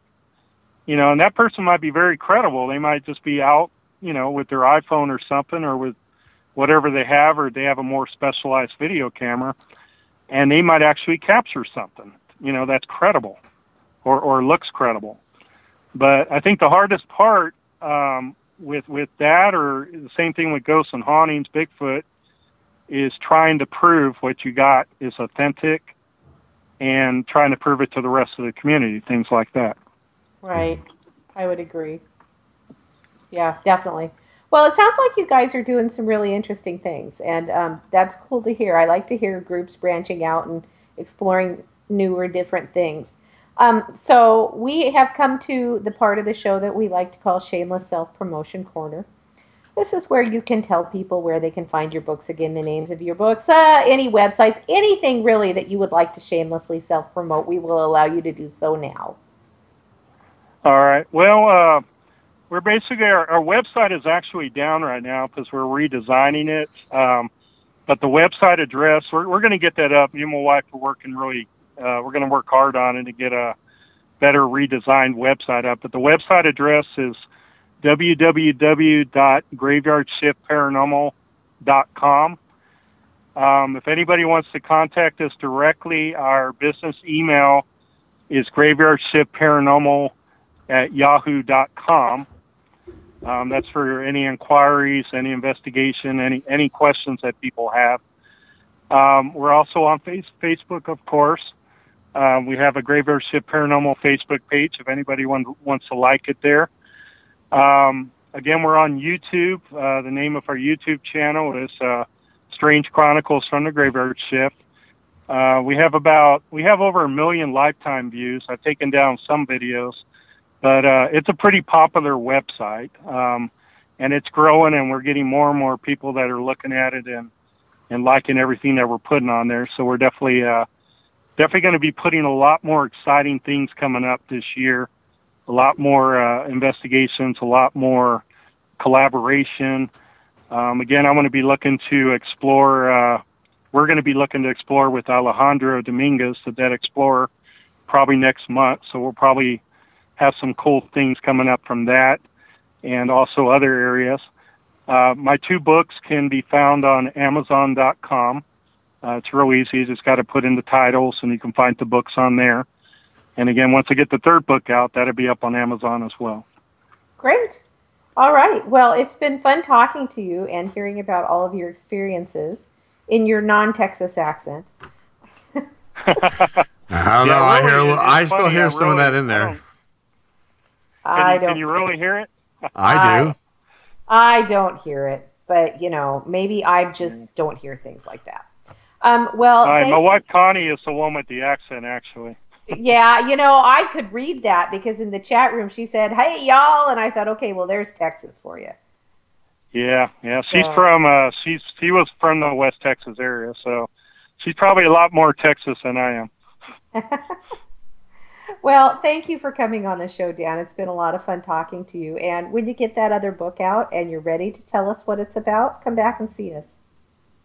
Yeah, definitely. It's been a pleasure, guys. I just love talking about this because I love doing it, and I just have a deep passion for everything. Well, and my wife is the same way. Yeah, it comes through. And we appreciate people with passion for the field because we do a radio show and write magazine articles and books and all sorts of stuff. So, we're right there with you. Mm-hmm.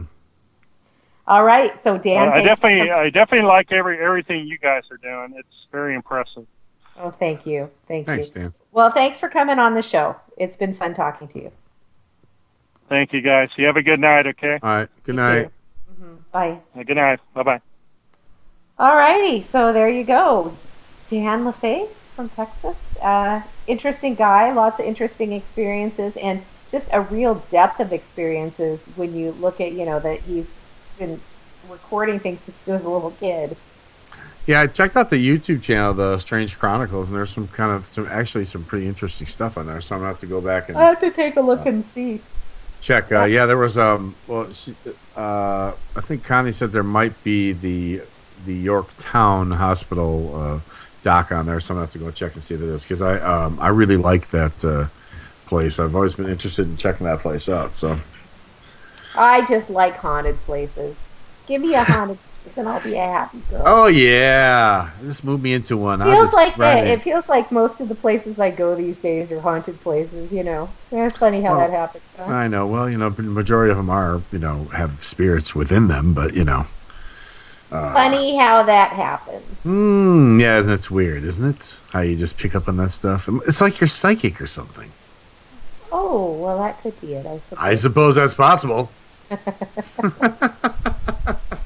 I suppose that could be the key to the whole thing right now. So, yes. But I mean, like, I want to see some stuff flying in the air and stuff. That's what I want to see. I've seen stuff.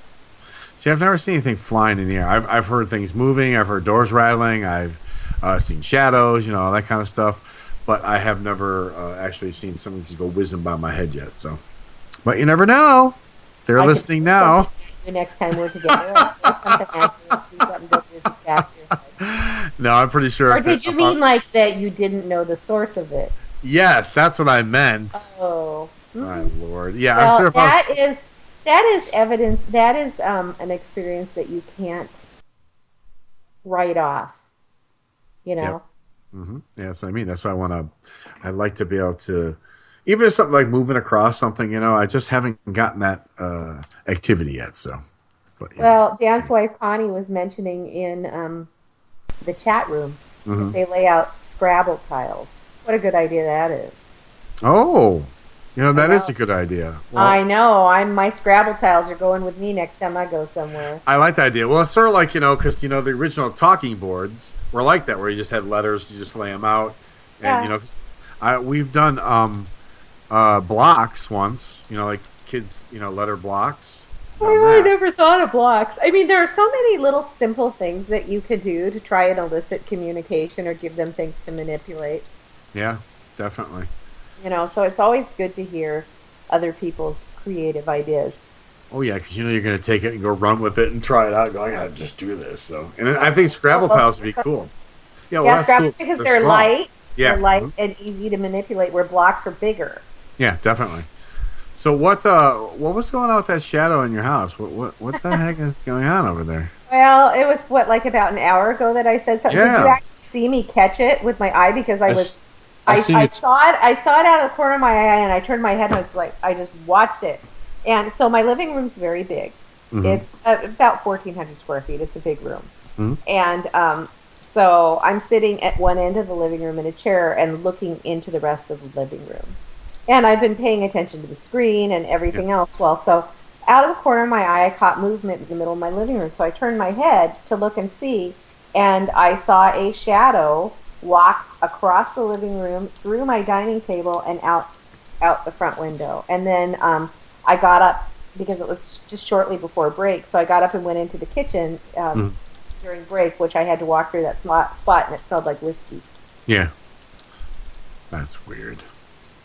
Yeah, well, these things, they happen at the Fraser household. And I just put the connection in with whiskey, too. Oh, I don't think that has anything to do with it. But it smelled like whiskey, and there's no whiskey in our house right now. There's, there might be a bottle in the freezer, but yeah. It smelled like somebody had been just drinking whiskey right there. That's weird. So you got a gigantic, shadow figure that's slightly inebriated walking around your house. Well, and then Jim heard somebody earlier this week walking around upstairs in Tanner's room. And Tanner's not there, and the door is shut, so it's not the dogs. And I said, did it sound like animals? And he said, oh, no, it sounded like Tanner. And I mean, Tanner has size 14 feet. So when Tanner walks around, you hear Tanner walk around. Yeah, right. You cannot pad softly on those big boats, let me tell you. So, well, that's interesting, because then it kind of fits, if you got the larger person walking sound, and now you got the shadow and all that stuff. That's interesting. Well, and the thing is that it was shortly after Tanner left, because Tanner had been in his room for 3 weeks. He was home from school for 3 weeks. Mm-hmm. And so, you wonder if maybe the activity picks up when he goes again. Although he says sometimes he'll go up there and he'll open the bedroom door, and it's just, the feeling is just like, holy shit, wah, in your face. And it's the bathroom, too. So, yeah. And I've never put recorders or anything up there. I've never really attempted to communicate with anything that's in this house. Just because, we've had a paranormal team came in and attempted to investigate, like William Becker has communicated and stuff. But I maybe sometimes when one of the spirits from Wellington will pop by or something, or one of the spirits from someplace else, I will. But the spirits that reside here, I don't really try to communicate with them. I probably should at some point, but you just always kind of say, don't do that unless you want it to really pick up. And, right, exactly. We have dogs and a cat, and so I don't want to make it. In other words, you're saying you have enough to communicate with in your home. Well, Monkey is so funny. She doesn't have a problem at all. She's very, just whatever. She can go into the most haunted places and just be like, yeah, cool, okay, whatever, I'm here. But we have the other dog, Mickey, the one you usually hear bark, who's a little sensitive. Yeah. So I don't want to make things freakier for him. He's already freaked out when Tanner's here. So. And I want to make an announcement. I believe I've been with this show now a year. Oh, would you like a present? Oh, wait, I sent you one. Happy anniversary. Holy Cheryl's face. She's like, oh my God. Yeah, remember he said it started last January. Well, Paranormal Underground Radio in the Dark started in January because I was looking at the photo shoot that you and I did when we were trying to come up with when we were trying to match up our Skypes and like high-fiving and stuff. Yes. And that was January 6th that we took those pictures. Was the date. Look at that. So yesterday. I think we are. I think that it was. I think it's. We are at 1 year. So hey, it's been a great year. Dun, dun, dun. Happy anniversary! And you still like me? Yes, I still like you. Oh, thank God. Ask me if I like you. Do you like me? No, Karen. Ask me if I like you. Oh, Karen. Okay. We've been together a lot longer than 1 year. Do you still like me, Cheryl? I do. I still like you. Okay. You made me nervous. I thought you were going to say, no, I hate you. Get off my radio. Yeah. Now, Chuck, you asked me if I still like you. Oh, now it's okay for me to ask you? Now it's okay? I don't want to know now. So, Cheryl, wasn't the first issue, the first episode of Paranormal Underground, it wasn't the radio show. It was when we had the podcast with Stanton Friedman. The very first episode. In January of 2009. Correct. So that puts us at 7 years that you and I have been doing this. Wow. 7 full years. 7 full years. So it is our anniversary as well. It's anniversary day. Well, because I'm doing the radio 2 years. One with my show and then one with this.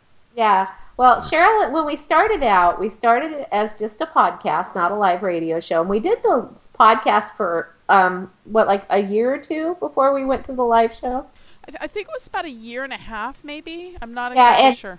We didn't do it. We liked the podcast format because we could be a little lazy, so we didn't have to come out with one every week. Yeah, but then when we would do it, it would be like 2.5, 3 hours because we would have the guest for an hour or two. We would have as long as we wanted with the guest, and then we would have a roundtable discussion afterwards.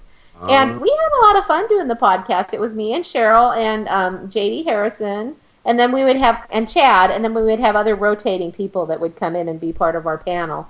And our very first guest was Stanton Friedman. And do you remember who our very first guest was when we went to the live show? Was it Lloyd Auerbach? I believe it was Zach Bagans. Oh, no, I don't think so. I'm going to have to admit, I don't think so for some reason. Or no, he was in our first anniversary issue. Maybe that was what it was. Yes, that's what it was. He was the first I don't know. I don't issue. remember. Do you remember who our first guest was when we started, Chuck, with us last year? I was just thinking about that. That's driving me crazy. I don't remember who it was. That's I don't know. Good trivia question right there. Yeah. I don't know. Bob. Hey, Bob. Bob's out there. Have heard every one of our shows and probably know better. Plus, realize that when we first started doing the live show, I had that kidney stone, and so I was absolutely stoned on Percocet for 6 months, for the first 6 months of the live show. Nice. That's the way to do it. Good evening, everyone. This is Karen. Bob says that he doesn't remember he was drunk. Thanks, Bob. Thanks a lot. Well, I was stoned, Bob, so I don't remember. I'm looking at my files. I'm back to 2010. Okay, I'm back to 2010. 2010. Well, we have two. We need to know the first show that Chuck and I did together and the first live radio show. Ooh, and you only have approximately 6 minutes to do so. I'm not going to get you and Chuck's date because I don't know that right now. It was January, but I'll look that. January. Okay. Oh, that one. I thought you meant originally. Okay. Oh no, Chuck's original time on our show. Chuck can tell you exactly when it was. It was the End of the World show. Oh yes, it sure was. So it was December of 2012. Yes, it was. Yeah, it was the End of the World show, and Chuck the end of the world. I was not mean.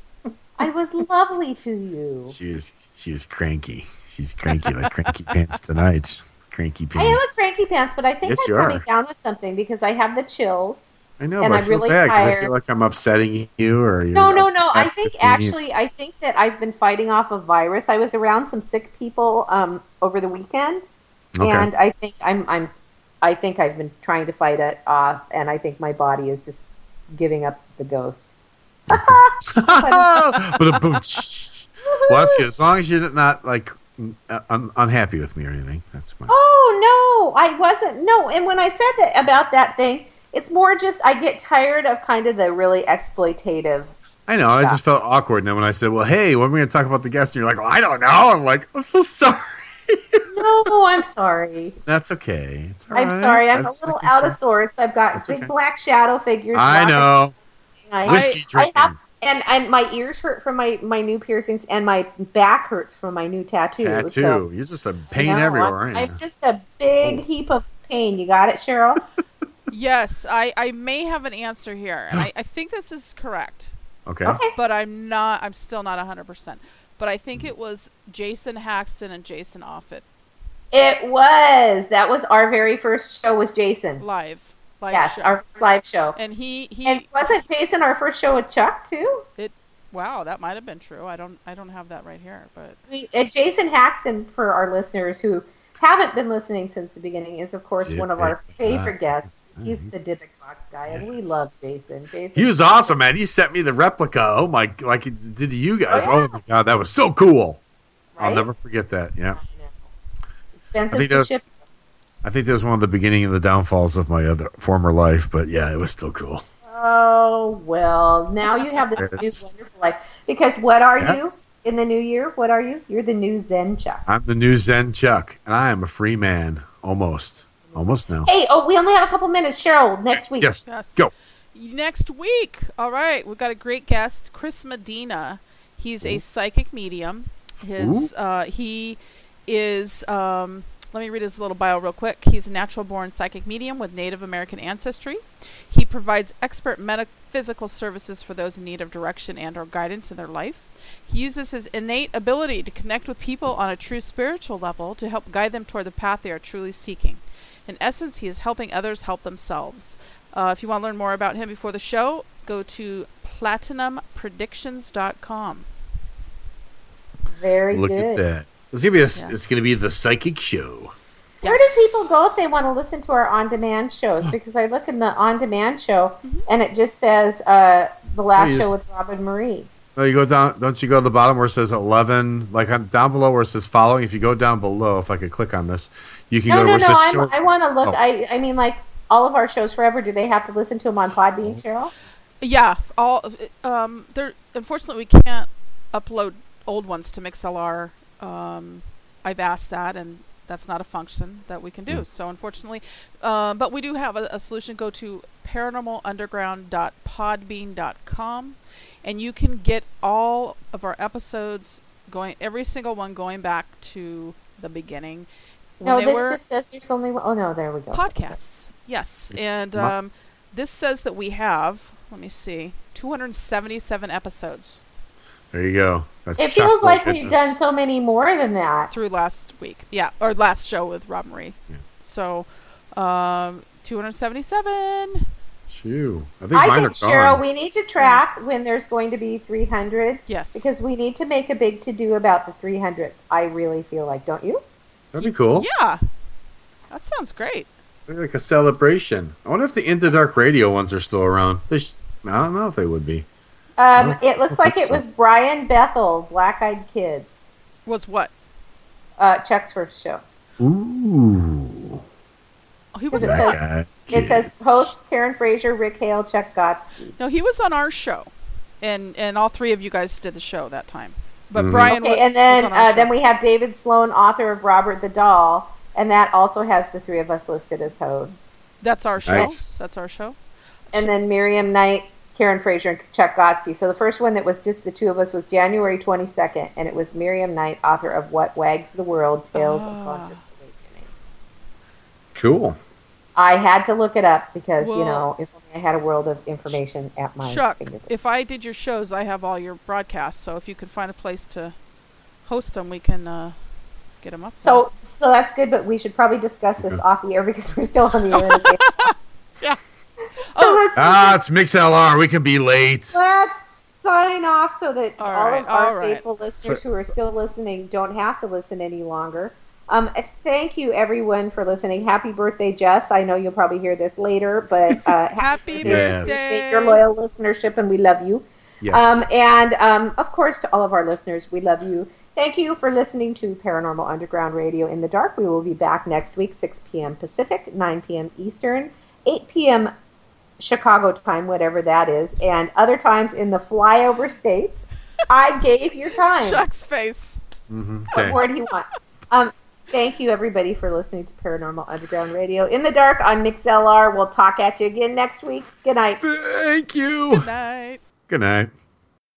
If you'd like to be a guest on Paranormal Underground Radio in the Dark, email us at editor@paranormalunderground.net. And until next week, remember this.